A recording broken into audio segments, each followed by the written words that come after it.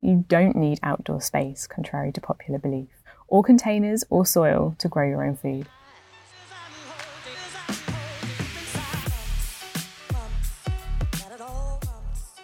Welcome to Eat Your Veg, a podcast for all things plant-based. I'm your host, Elizabeth Emery, a vegan food blogger and recipe developer based in Vancouver, BC.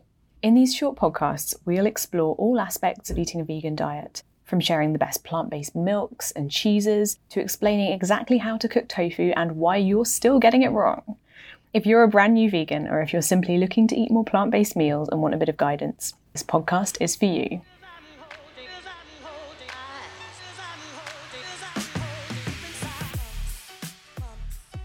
This is episode 17 of the Eat Your Veg podcast.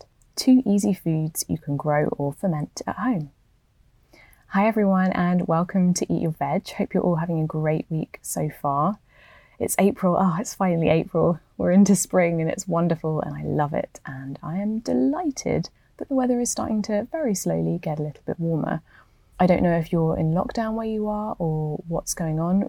Here in BC, we had restrictions imposed again back in March. So we're not in complete lockdown, but they're definitely a little bit tighter. We can't eat out and things like that. We can't do indoor exercise anymore. So yeah, it looks like we've still got a way to go with this pandemic.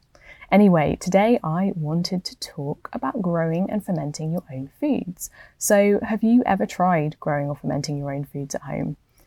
It's actually the most satisfying thing ever. And I don't mean growing them in a garden or on a balcony, though those ideas are fantastic. The ones I'm sharing today are things everyone can do regardless of your outdoor space.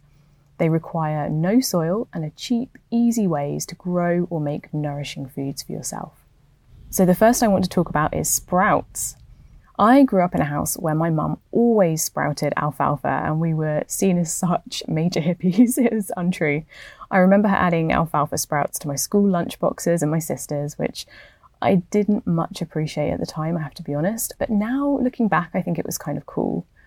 Sprouts are great added to sandwiches, salads, and nourish bowls as they provide extra crunch and nutrients, and in my opinion, they taste really delicious.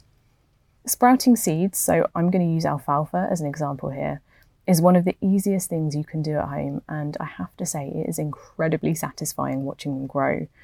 I've got a tutorial on the blog, which I'm going to link to in the show notes, but basically you just add alfalfa seeds to a mason jar, cover the jar with cheesecloth or something like that, and rinse the seeds with water twice a day to encourage them to sprout. And that's it. That's as complicated as it gets. It's the coolest thing. After a day or two, you'll see them start to sprout into these little shoots, and they're usually ready to harvest in about 4 days. And when it comes to harvesting, you literally just rinse them in a sieve, get the seed husks off them, and then you can stick them in sandwiches and salads. It's absolutely delicious, and I think in these times where we're not able to socialise and we're not able to do a lot more sort of outdoor sociable activities, it's really nice to have something satisfying that you can do at home that requires minimal expense and minimal effort. Sprouting seeds are pretty cheap. I find them in my local Whole Foods or in pretty much any health food stores in my city, and you'll likely find them there as well. You can often buy them online as well. They just come like packets of seeds. And yeah, they're pretty inexpensive and great fun. The second food that I love to make at home, because technically we're not actually growing this one, so I can't say we're growing it, is sauerkraut. I'm a massive fan of homemade sauerkraut because it's full of probiotics, which are great for the gut. It's also really tasty and provides a nice tang in your meals. Now, as a little side note, if you're not a fan of fermented vinegary tastes, I wasn't either. I really never enjoyed anything pickled growing up. And I think a lot of sauerkrauts traditionally use vinegar in them. And I just want to make a quick point of saying you don't need to. To make sauerkraut, you absolutely don't need to use vinegar. The natural fermentation process is going to give you a slightly tangy, sauerkrauty taste. And I actually personally much prefer it. It's a lot softer. It's a much more gentle tang than using vinegar in your sauerkraut. So it's not needed for this recipe. If you're not a fan of sauerkraut and you're not a fan of tangy things like that, I would still say give this a try, because this recipe and this method of making sauerkraut is quite different to anything else. So this one actually involves fermenting red cabbage for about 4 days on the kitchen counter. Again, it requires very little space and expense because all you need is cabbage, water and salt. Again, I've got a tutorial on the blog showing you exactly how to make this, which we'll link to. But essentially you just cut the cabbage into similar sized pieces, press it down firmly into a glass jar so that you squeeze as much in as possible, and cover it with brine, which is just salted water. You then want to cover the jar with a piece of kitchen towel to stop dust getting in, and leave the jar for about 4 days to ferment on the counter, checking it about every day or so just to make sure it's got enough water. Again, I do go into more detail in the tutorial on the blog, so you can find all the full instructions and tips there.